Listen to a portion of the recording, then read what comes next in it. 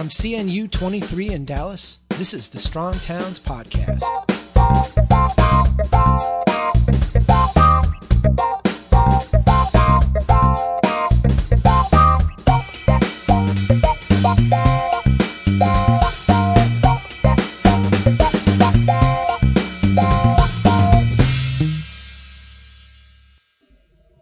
Hey everybody, Chuck Marone back in Dallas at CNU 23. I bet you didn't know that, did you? I think I'm on like podcast 12 right now. I'm about halfway through this marathon of podcasting, but it's awesome being able to shine a light on some of the great people that are here. My friends, people that I find to be very interesting. One of them that wasn't originally on the schedule, but I was able to fit in because of some other cancellations, and I'm so thankful. John Simmerman, welcome back to the podcast. Thanks, Chuck. Yeah, it's a pleasure. You're one of the few people who have actually visited Mecca, the Strong Towns Mecca in Brainerd. We did a podcast there. You've biked my city. I have. Yes. You've been there a couple times now. Yep. And you actually met my wife and my kids, and stayed at my house. See my house and everything. So we played games. We did play games. We had a game night. Yeah, we did. That was so much fun. I'm happy that you're here. You made. I want to start out by talking about the move you made, and we don't have to get into like all the whys, but I wanted people that you lived in Boulder, you kind of lived in Hawaii too, right? Now you've moved to like the hipster capital of the United States. What's going on in Austin, and how you liking this? Yeah, Austin, Texas, baby. Austin was a surprise move because it was just a year ago. You and I were down in San Antonio, presenting at a conference down that way, and then we made our way up the road to San Marcos, where you did a curbside chat there. And that was my first visit to Austin. Really? And it was wonderful. It was a great opportunity to see Austin because it kept being mentioned as a place that I needed to go to on the Active Towns tour. Yeah. And 2 years ago when we did our last podcast together up in Brainerd, I was halfway through the summer stretch, where I was on a 3,000 mile tour around the upper Midwest. And Austin just kept coming up as being, hey, you got to go to this place. You got to check it out. And so that weekend I had the opportunity to see Austin and get a tour by bike all around the area. And, at that time, I was able to actually learn about a job opening that, my significant other, Laura Deerenfield, ended up getting. And so she was hired by the city to take over the active transportation role for the city of Austin in the Department of Transportation. And so that was a big life change for us, packing everything up from Hawaii. And in November, we became Texans. Wow. Yeah. It's Austin is such a interesting place. Mm-hmm. And I mean, really, the people I know from Austin have largely been messed up in the head. I don't, we're sitting next to Andrew Burleson, who grew up in Austin. I've always had like a poor impression of the place. No, I've met some really great people from Austin, but it is one of these, quite different places. With a lot of weird dynamics going on. I mean, we talked about, and you don't need to get into too much depth on this, but we talked about the price of a house you would have to buy. I mean, this is a city with some really dramatic dynamics in terms of housing and congestion and bikeability and the different kind of social demographics weighing on each other. What's that been like to kind of drop into the middle of that as an outsider? Yeah. Because you're not a Texan, although maybe you're going to say you're a Texan now. Nah. You're absolutely right. It is a fascinating place because there is such a magnetism and a draw that Austin has. And in large part because, I had heard so much about the city in terms of it being a desirable, high quality of life place, a place of activity and a really healthy place. I've now that we're there, I'm like, I'm like a kid in a candy store. Every single day I go out on the trail system. I'm able to walk and bike all around, the city, because we did choose to live near downtown, and it is getting better. It is inherently a walkable, bikeable place, and it's going to get so much better as time goes by. But it does have its challenges because it has sprawled outward a great deal. So out in the periphery, there's definitely some challenges. What are some of the things that you're working on now? You did the Active Towns tour. Yep. You are a really strong advocate for communities that are inherently lead to active lifestyles. Talk a little bit about the journey you've been on and what you're working on now. Yeah, I feel like I'm about halfway through the journey. I've made it to 23 states. Aren't we all? Yes. I've made it to 23 states thus far and visited over 100 cities, and really picking and choosing the cities based on recommendations. People will just, send me a blog or a note on Facebook and say, "Hey, you got to get to this city. You got to check this place out." And it's taken me all over the place. I mean, upstate New York, all the way down to Miami to visit with Victor Dover, and all over the place. And to reinforce, that's where Austin hit my radar screen. Was people just kept mentioning that. But the key takeaway from all of this travel and all of the visiting all these places is I was able to start honing in on some metrics, some key attributes, and I've coined them, or the name that I've given to them are activity assets. Okay. They're the types of and I have the assets broken up into two categories, hardware and software. So hardware is the built environment. It's the things that you can actually, put on a GIS map, and you can say, I have a trail here, I have a park here, I have a rec center here. These are the types of things, the assets that, that we can tangibly, think about.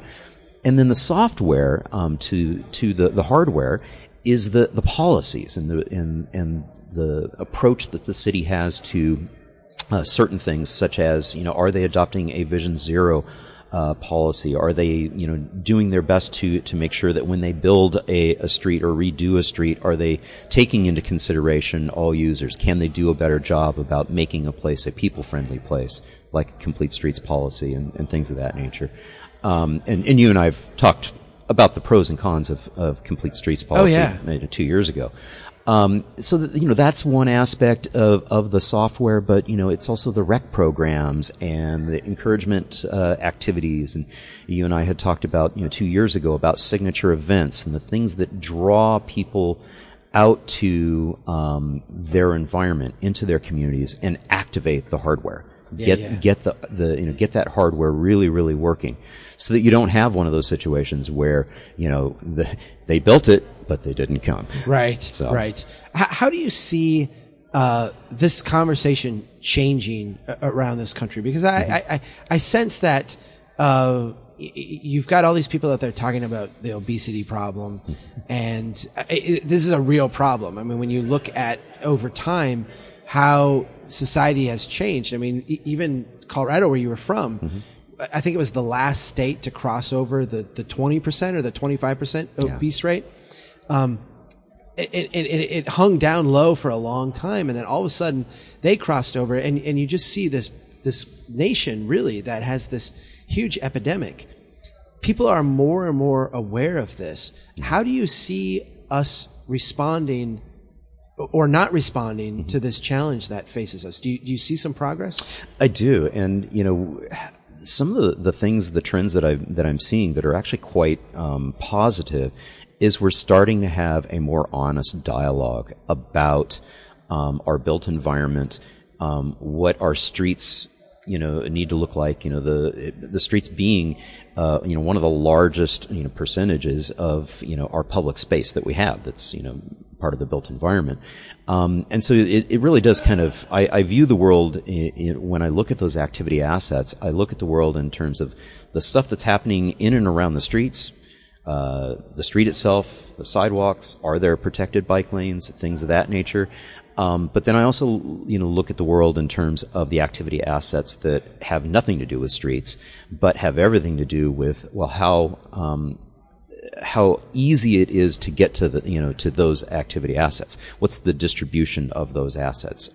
Is there connectivity to those assets? Can a child be able to get to their Little League park without having been driven to that facility? Sure. So there's a lot of interconnection and overlap and interlacing of the on-street situation and the off-street situation that we have. So the honest dialogue that I actually see happening right now is, along the lines of the themes that we've been seeing. A common meme that circulated just recently was the graphic of, the number of fatalities that you see, at 20 miles per hour versus 30 miles per hour versus 40 miles per hour. That's a really powerful graphic. Yeah. Yeah. And it's just because that's us starting to have that honest discussion about, well, if we're really serious about creating a people-friendly environment, and we're talking about the streetscape, we have to get serious about slowing cars down. And I know you and I have, right. You've spoken quite publicly about that as well. What do you think that's going to happen? I mean, what are because the interesting thing is that when you talk to people, mm-hmm. they automatically agree. I mean, almost reflexively agree mm-hmm. that we would be better off if we slowed cars down. And when I go out with the Slow the Cars campaign and I start talking to people about, how we make this happen, they're like, oh yeah, let's do this. Mm-hmm. But don't do it on the streets that I drive to work. Do it in the street in front of my house, but I don't want to have to slow down when I go to the grocery store. Is that a natural human response? And is there a way to deal with that?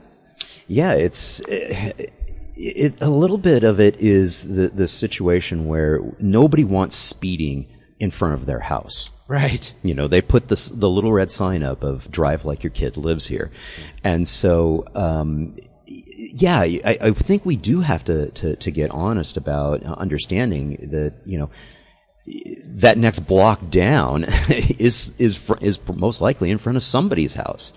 Main Street here in Dallas, especially over in the Deep Ellum area, is a great example of where we've got, an old-fashioned two-way street with street parking, and we've got a revitalization of, some of the businesses along in that area.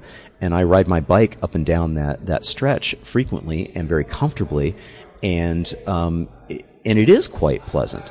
And so I think there are positive signs that, yes, we can head in that direction, because I think everybody can understand and relate to that, yeah, we really have no reason to be driving 30 plus miles per hour in a residential area or in a valued commercial area that we're trying to use as a platform for creating value and wealth and prosperity within our communities. Right. You and I were in San Antonio together. Mm-hmm. You gave a talk. We both talked at the same conference. Mm-hmm. I want to talk a little bit about your talk, mm-hmm. but I also want to talk about our just trip around San Antonio on foot. Mm-hmm. I thought San Antonio has some of the greatest urbanism in North America. Mm-hmm. The Riverwalk is this mind-bogglingly amazing place. Right. But as soon as you get 2 blocks off of that, it's not only ordinary America, it's bad America in most places. Mm-hmm. But you took me to some neighborhoods that were spectacular. Yeah. And we really enjoyed the shade of the trees and how it made the whole neighborhood was just beautiful. What is this? When you go to a place and you look at a place, you even came to my hometown and said, "Boy, I really like it here. It's really bikeable." And I'm like, "Bikeable? This place is a dive. How can you can't bike here?" And you're like, "Oh yeah, you can bike all over the place." Yeah. What's it like seeing a place through your eyes?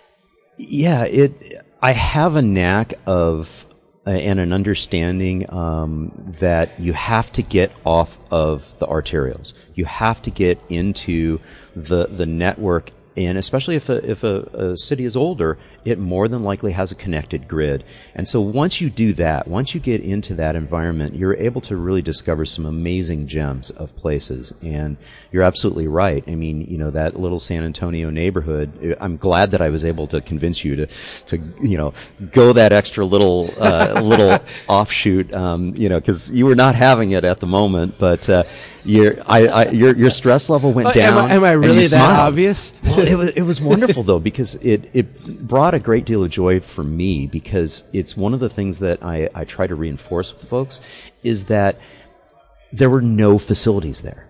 There wasn't bike lanes, you know, it wasn't about any kind of massive sidewalks. What we had here was a street, a pleasant environment, a tree canopy as an activity asset.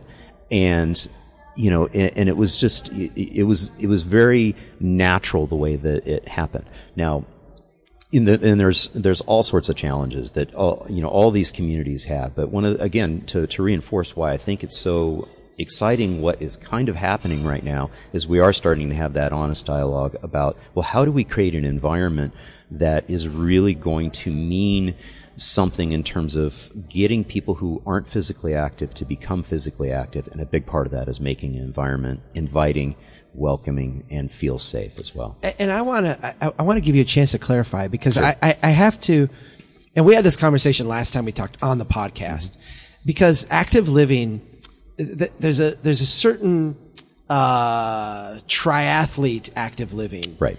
The athletes, yeah, and really, I'm 41 now. Mm-hmm. I told you I ran my first 5K last year, right? Yeah. I've got my running shoes. I'm kind of out, and I'm doing a little more like intentional, if we want to call it training. Although I'm not training for anything. I'm just sure. I'm out jogging. I'm out doing stuff, which 5 years ago I wasn't doing. Yeah.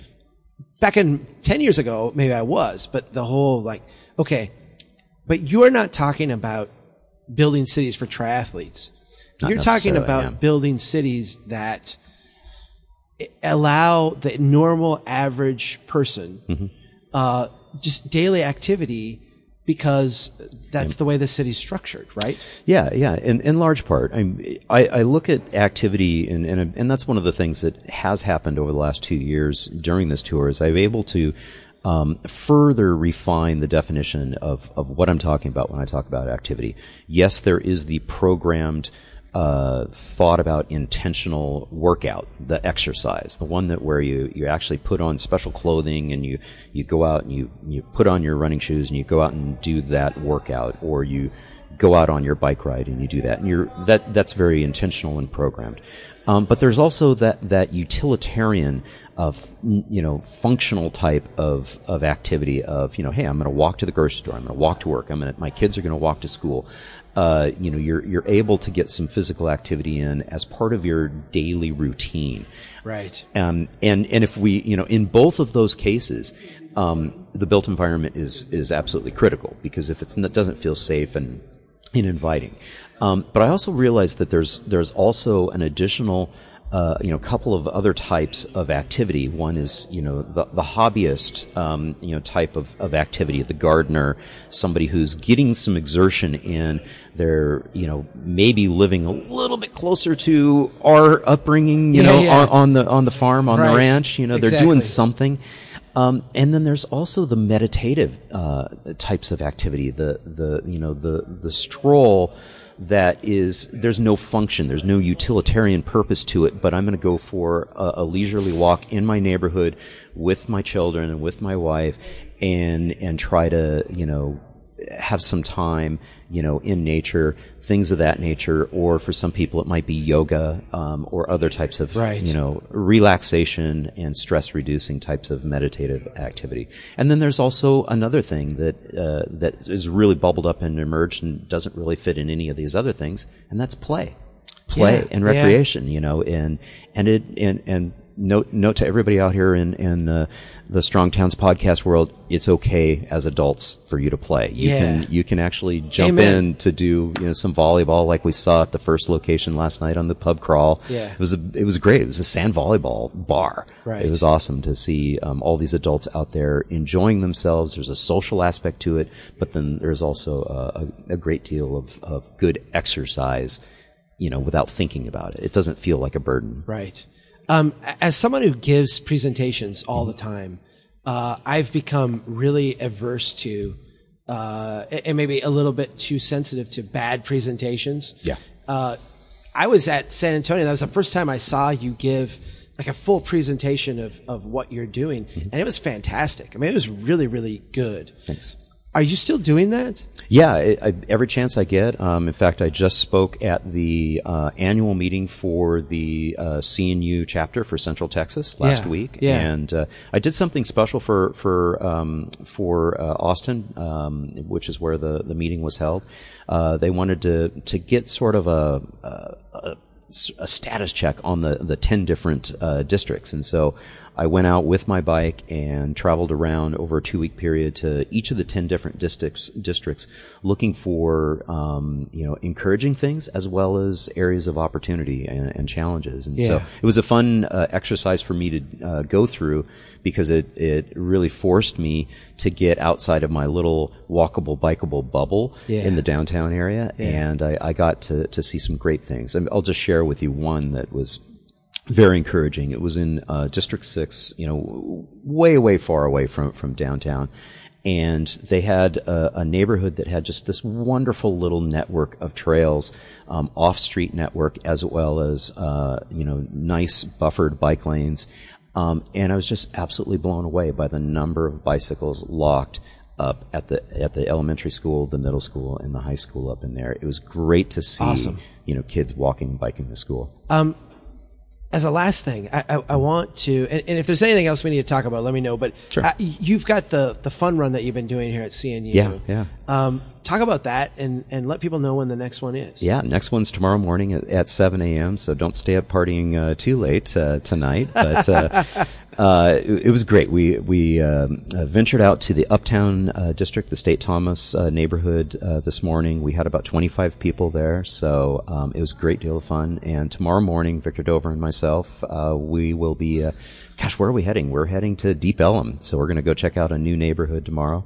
And then on Saturday afternoon, we'll be leading a 2.5 hour bike ride up to White Rock Lake. And I think we're completely booked on that one, though. I think they sold out on that tour. So excellent. So that's what's going on here. And then within Active Towns, one of the things that we're really trying to do is what's next. Yeah. And one of the things that I've tried to do with all these activity assets is condense it down, get it into a format where I can try to engage with cities. And it's something that you actually mentioned to me when we were driving from San Antonio to San Marcos. And I've turned it into something real. It's actually a national survey of active towns. So the inaugural active survey of active towns, it's a self-tool. So they can actually go through and answer some questions. It's built based on a Likert scale, so they can rate their own city and at least get the process started of thinking about their cities in hopefully a fresh and different way. So yeah. Where can people go to do that? It is on the website. So yeah, just go to activetowns.org and you'll see the link right up there on the website. Excellent. And people can get a hold of you at that site as well? Absolutely. All right. John Simmerman, thanks so much. Yeah. And enjoy the rest of your CNU. Thank you, Chuck. Appreciate it.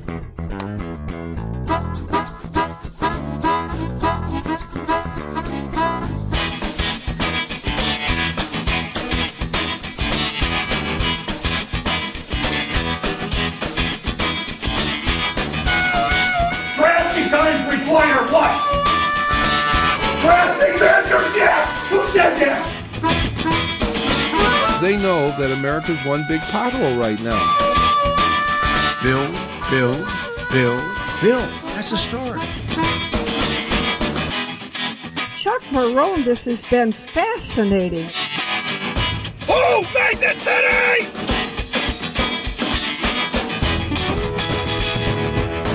I like you. I like your vision of the world. The United Nations Earth Summit, Agenda 21. Yeah.